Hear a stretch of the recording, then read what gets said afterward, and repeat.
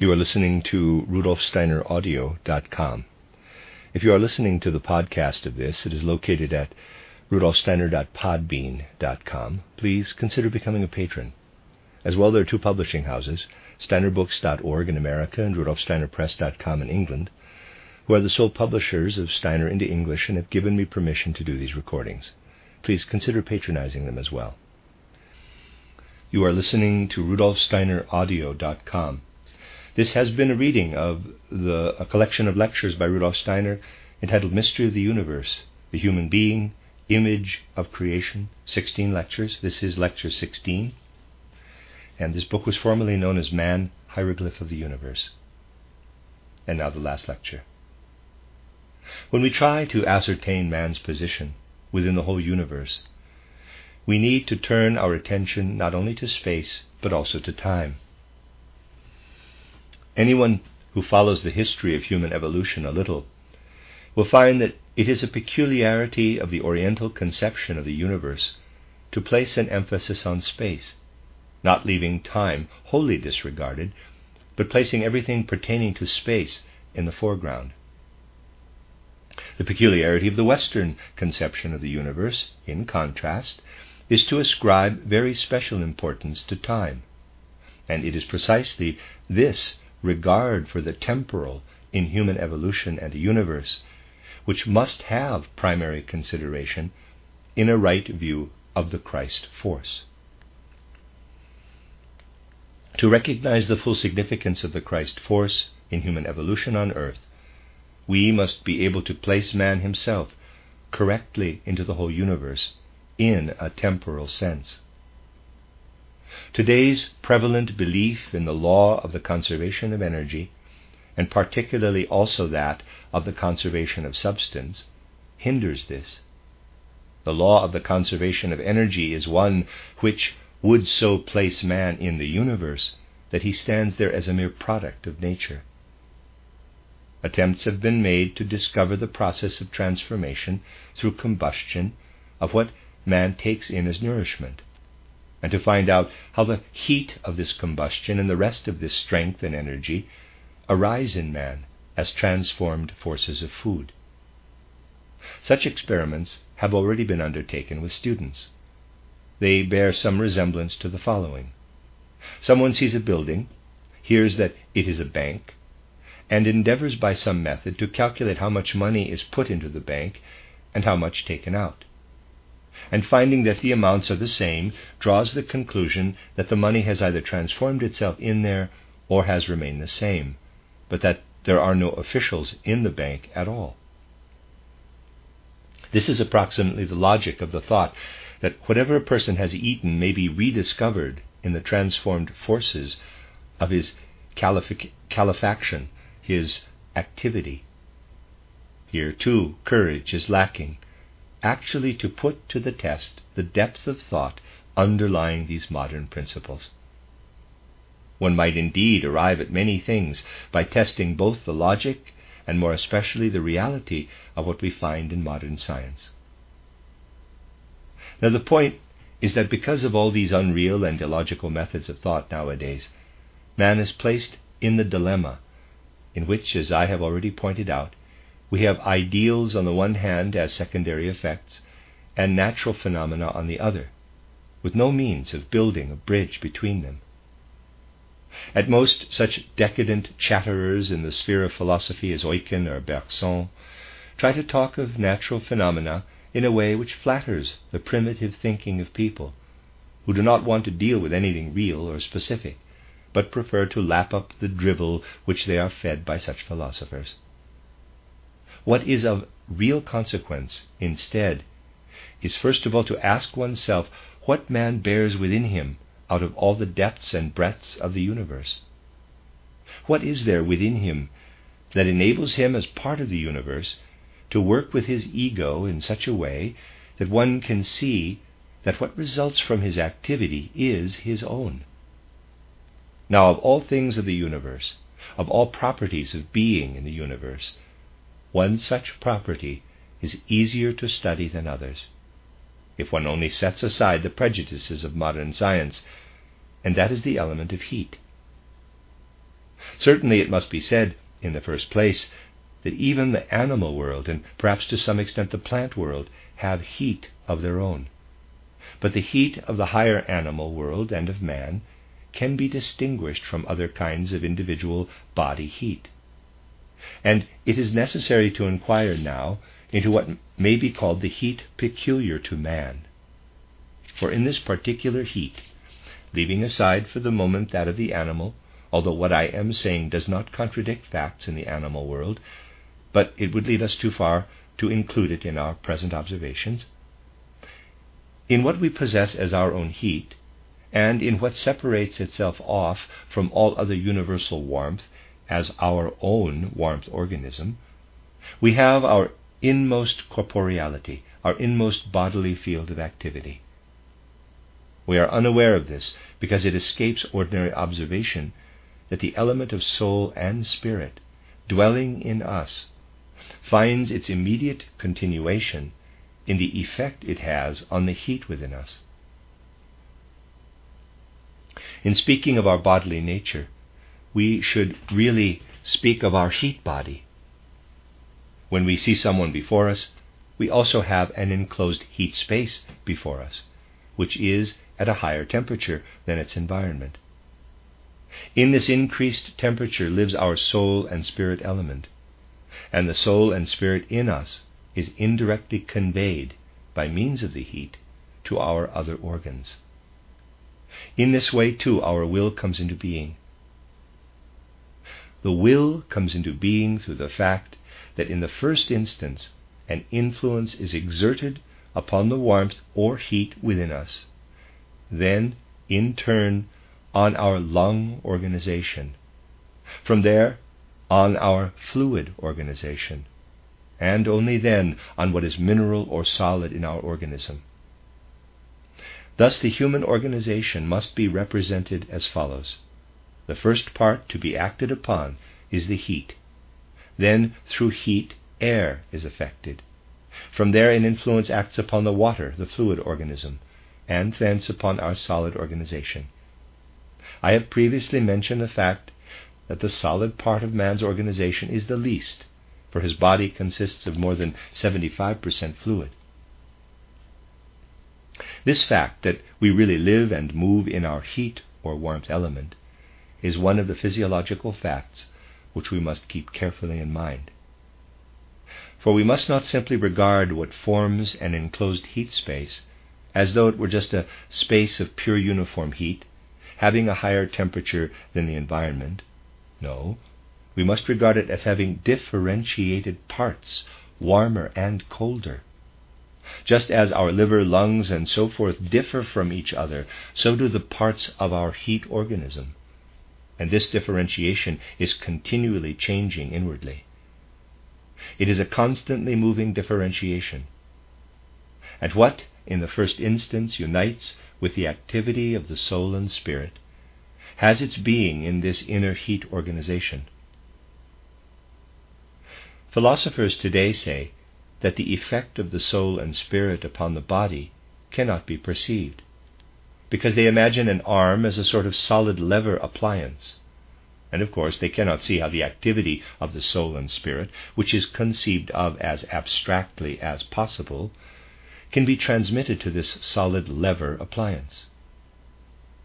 But one needs only fix one's attention on the transition points, where one realm meets another, and we find there how man's organism is organized in harmony with the whole universe. If we study the idea of the human being in a real way, we find that the thinking which asserts itself in our head has very much to do with this inner activity that goes on within conditions of heat and warmth. Parenthesis, this is not quite exact, but the inaccuracy can perhaps only be corrected in the course of time. We must gradually try to get a complete picture. Therefore I will begin with a more cursory description, close parenthesis. If we observe this interworking of thoughts in the heat space, in the enclosed heat space, it is evident that something like a cooperation of thought activity and heat activity takes place. In what does this consist? Here we come to something which demands very careful consideration.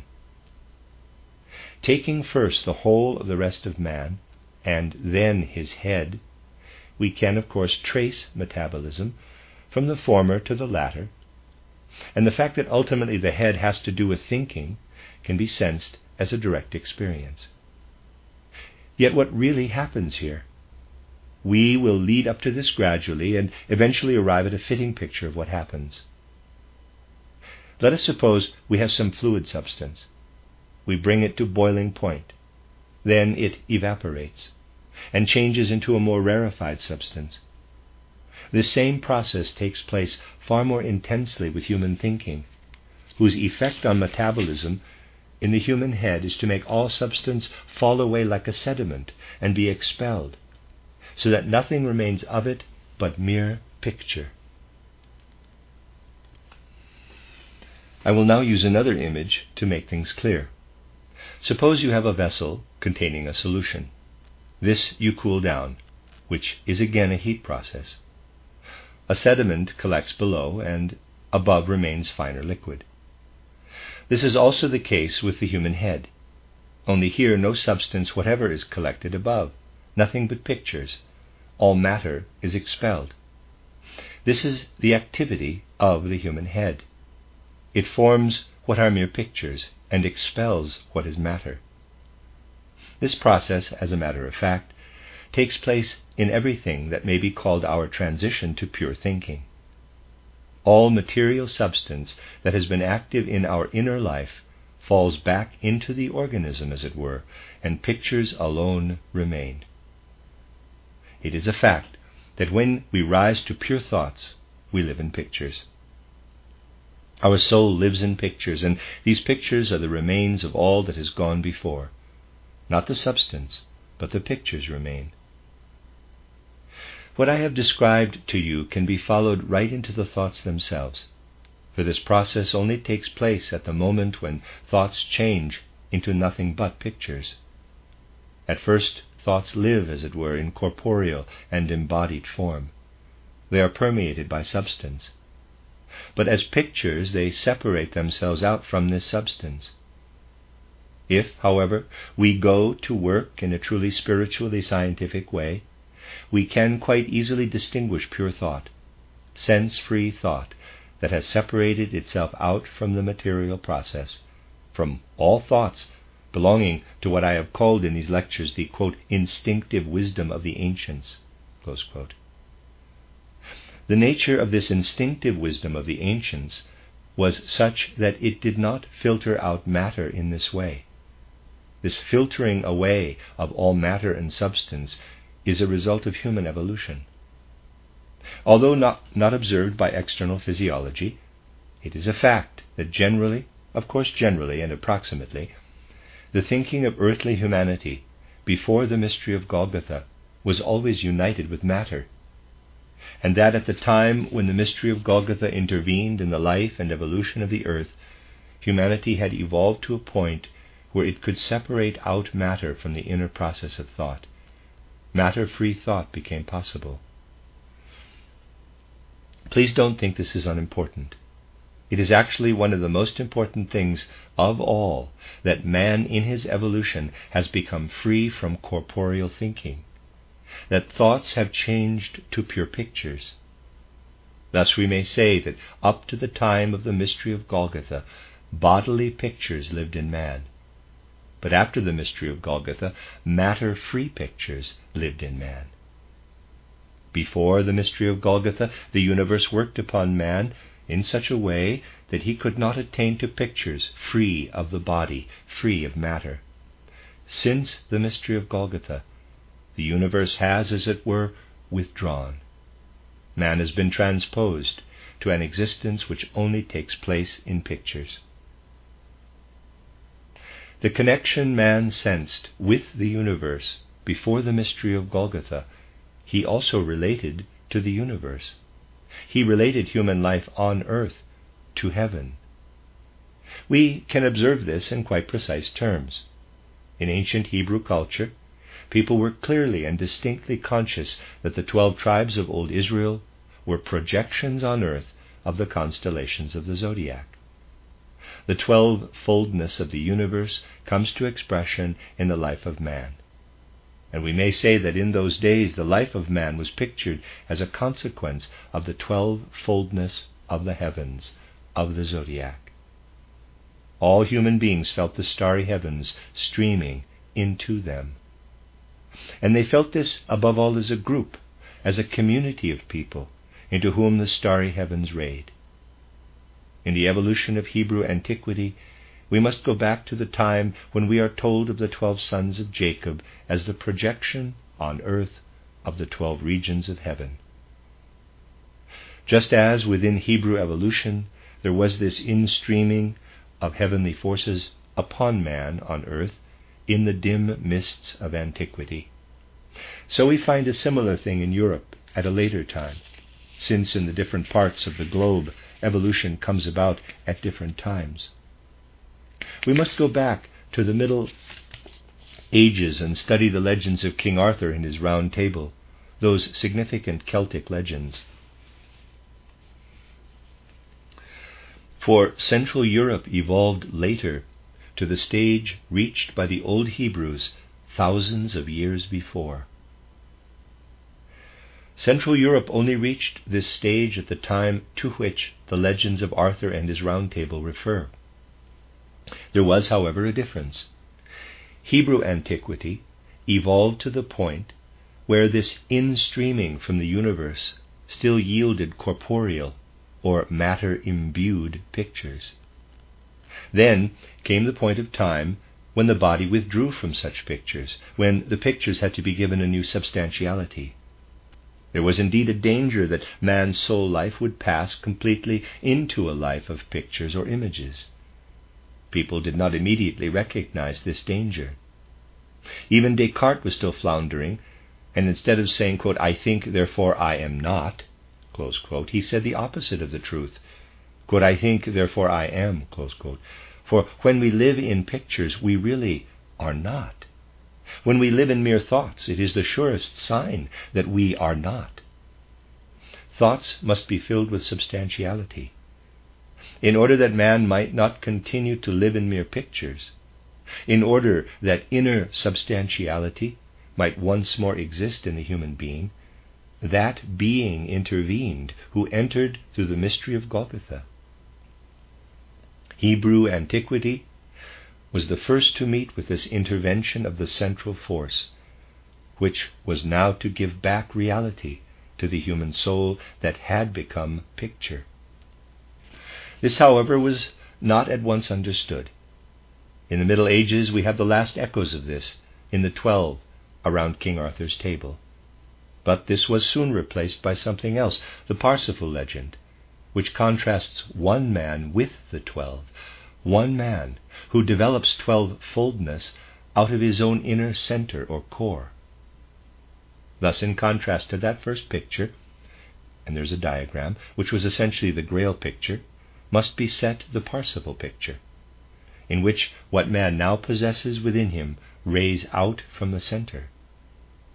The endeavor of those in the Middle Ages who wished to understand Parsifal, who wished to make the Parsifal striving active in the human soul, was to introduce true substantiality, real inner being into the image life that could crystallize out in man after all materiality had filtered away.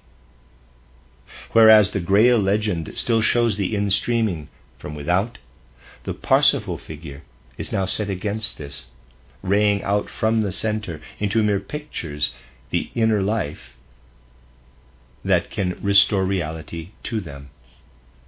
Let me read that sentence again. Whereas the Grail legend still shows the instreaming from without, the Parsifal figure is now set against this, raying out from the center into mere pictures the inner life that can restore reality to them. The Parsifal legend thus represented the striving of humanity in the Middle Ages to find the way to the Christ within. It represents an instinctive striving to understand what lives as the Christ in the evolution of humanity. If one studies inwardly what was experienced in this figure of Parsifal, and compares it with what is to be found in creeds and faiths, one receives a strong impulse toward what needs to happen today. People are now satisfied with the mere husk of the word Christ, and believe that they thus possess Christ, whereas even the theologians themselves do not possess him, but remain at the level of more superficial external interpretation and exegesis. In the Middle Ages there was still so much direct consciousness left that by comprehending the representative of humanity, Parsifal, people were able to wrest their way upward to the figure of Christ.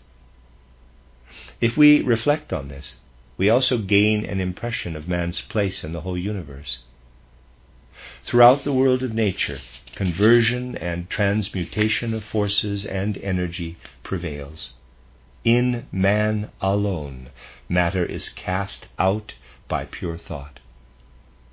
That matter which is actually cast out of the human being by pure thought is also annihilated. It passes into nothingness. In man, therefore, is a place in the universe where matter ceases to exist. If we reflect upon this, we must think of all earth existence as follows. Here is the earth, and on the earth, man.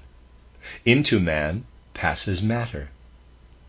Everywhere else it is transmuted, transformed. In man it is annihilated. The material earth will pass away as matter is gradually destroyed by man. When someday all the substance of the earth will have passed through the human organism, being used there for thinking, the earth will cease to be a planetary body. And what man will have gained from this earth will be pictures. These, however, will have a new reality. They will preserve a primal reality. This reality is the one proceeding from the central force which entered human evolution through the mystery of Golgotha. Looking toward the end of our earth, therefore, what do we see? The end of the earth will come when all its substance is destroyed as described above. Man will then possess pictures of all that has taken place in earthly evolution.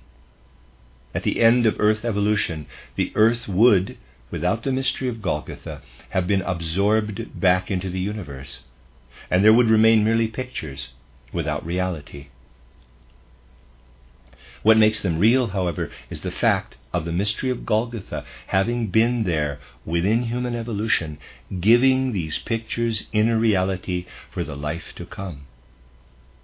Through the mystery of Golgotha, a new beginning becomes possible for the earth's future existence. From this we can see that what is contained in our stream of evolution is not to be regarded merely as a continuous stream, where one thing is always related to another as effect to cause.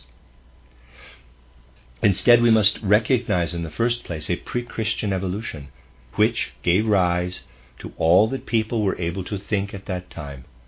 For what they were able then to think was contained in the Father God, was imparted to the earth through him.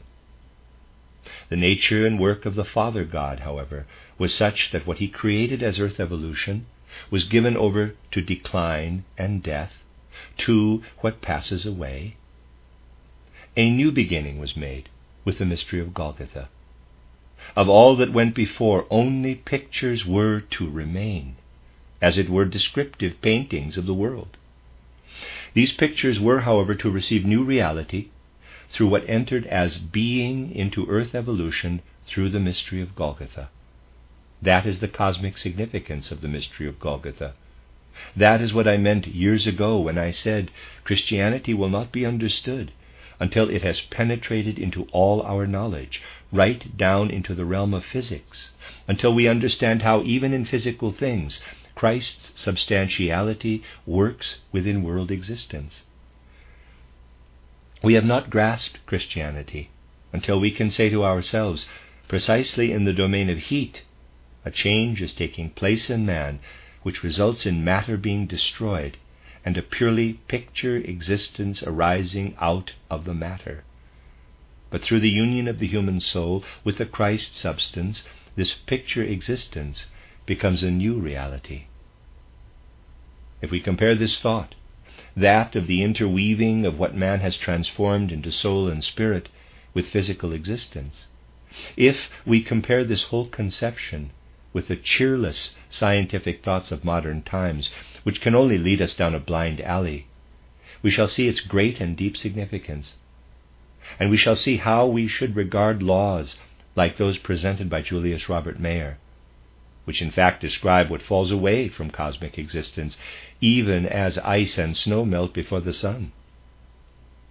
Man, however, retains the pictures, and they derive a reality for the future, because a new substance has entered them, the substance which passed through the mystery of Golgotha. At the same time, this provides the basis for man's idea of freedom and can be linked with scientific thinking, not when we speak of conversion of matter and energy, but of the fact that matter and energy have a temporal life allotted to them. We do not participate only in the evolving material universe, but in its decay too. And we are now in the process of raising ourselves out of it to mere picture existence, and then permeating ourselves with what we can only devote ourselves to in free will, the Christ being. For he so stands in human evolution that man's connection with him can only be a free one. Anyone who seeks to be compelled to recognize Christ cannot find his kingdom. He can come only to the universal Father God, who, however, in our world has now only a share in a decaying world, and precisely on account of this decay and decline has sent the Son. A spiritual view of the world must unite with a natural physical worldview, but they must unite in man and through a free deed. Hence we can only say of anyone who wishes to prove freedom that he is still adopting an ancient pagan point of view. All proofs of freedom fail. Our task is not to prove freedom, but to take hold of it. We take hold of it when we understand the nature of sense-free thinking. Sense-free thinking, however, needs to establish a connection with the world again. And it does not find this unless it unites with what has entered the evolution of the world as new substance through the mystery of Golgotha. Thus the bridge between a natural and moral worldview lies in a right understanding of Christianity.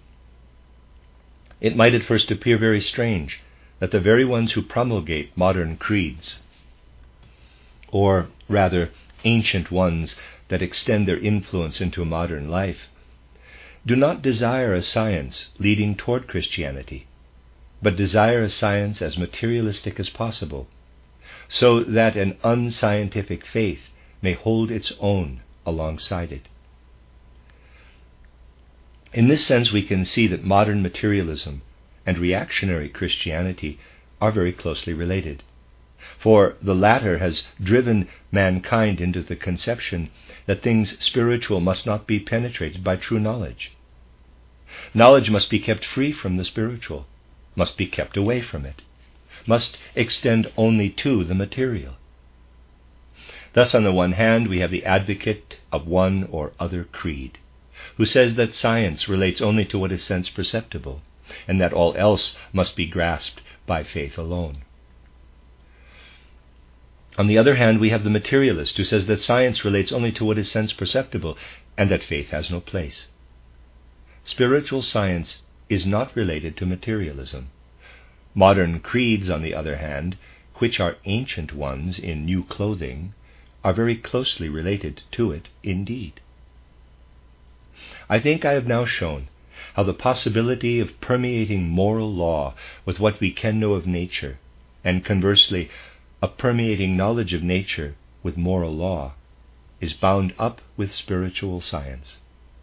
For the phantom which external science nowadays presents as man, that illusory picture which shows man as a configuration of mineral substance, simply does not exist. Man is just as much a fluid as a solid organism. He is also an air organism, and above all, one of heat. When we come to the level of heat, we find the transition to our soul and spirit. For in heat, we already encounter the transition from space to time. And the element of soul flows in the temporal. Through heat, we pass more and more from space into time, and it becomes possible, by the roundabout way I have touched on here, to seek the moral in the physical. Indeed, it might be said that one who thinks short-sightedly will scarcely arrive at the connection of the moral with the physical in human nature. For one can certainly live as a miscreant without any apparent physical repercussions, remaining a well-formed human being. Yet people do not investigate such a person's heat condition, which is changed far more subtly and delicately than is supposed, and works back upon what man carries through death. Today people generally look upward into abstraction. We have our thoughts up there, and we look down into the physical material. But we do not find the transitionary sphere unless we recognize the inwardly stirring heat or warmth lying between these, which has, at least for human instinct, a physical as well as a soul aspect. We can develop warmth for our fellows morally, soul warmth, which is the counterpart of physical warmth. This soul warmth, however, does not arise through a physical change in the sense of Julius Robert Mayer's theory. It arises, but how does it arise? I might say that here it gives palpable evidence of itself. Why do we speak of warm feelings? Because we experience that the feeling we call warm is an image of outer physical warmth. Warmth percolates into the image. And what is only soul warmth today will in future cosmic existence play a physical part, for the Christ impulse will live therein. What today is simply picture warmth in our world of feeling will become physical when earthly warmth has disappeared in what is Christ substance, Christ nature. Let us try to find that delicate connection between external physical warmth and what we instinctively call warmth of feeling. Let us try to find it. And then let us go to what Goethe said in his color theory in the chapter called The Material Moral Effects of Color. Let us see how in his color perception he places the cooling colors on one side and the warming colors on the other, how he links the material moral with physical conditions, which can to a certain extent be measured with a thermoscope, and shows how the element of soul interplays with what is external and physical. Then we arrive at one aspect of how a moral view of the world can be linked with a physical one. The Jesuits, of course, hate this kind of interplay. Therefore, even the best book on Goethe, written from the Jesuit perspective, is a poisonous book, a terrible book, though much more ingenious and effective than anything written about him elsewhere, because written with inner Jesuitical rhetoric. I refer to the 3-volume work on Goethe by Father Baumgartner. It is full of spite and malice, but it is both powerful and effective. We may be very sure that in that world of which many people have no conception, a world which opposes us too, Goethe is better known than he is among academic circles. Those who appreciate Goethe and bring positive estimation to bear on their understanding of him form but a small community. There is a large community of those who hate him. We have no conception of how large. Some time ago I pointed out how little awake people are to what lives among us. I once said I would have liked to make a count of all those who knew Weber's title 13 Lime Trees, a work of positive Roman Catholicism. I should like to know how many of us have read it. Very few, I'm sure. Yet soon after publication, this work ran through hundreds of editions. Have those who desire to help humanity progress any idea in their waking consciousness of the widespread effect of these things? That they have a widespread effect is certain. and it is through all such things that the struggle against us proceeds. And while we have a small group of Goethe adherents, which is, however, unable to point to anything of importance from Goethe's wisdom, the Jesuit book on Goethe is written with great cleverness and acumen, a very clever and influential book. And that is precisely what we need, to be filled with spirit that is awake. Spiritual science will surely succeed if a wakeful spiritual life really takes root among us. That at the end of Lecture 16 and the end of the collection of lectures by Rudolf Steiner entitled Mystery of the Universe, the Human Being Image of Creation, formerly known as Man, Hieroglyph of the Universe.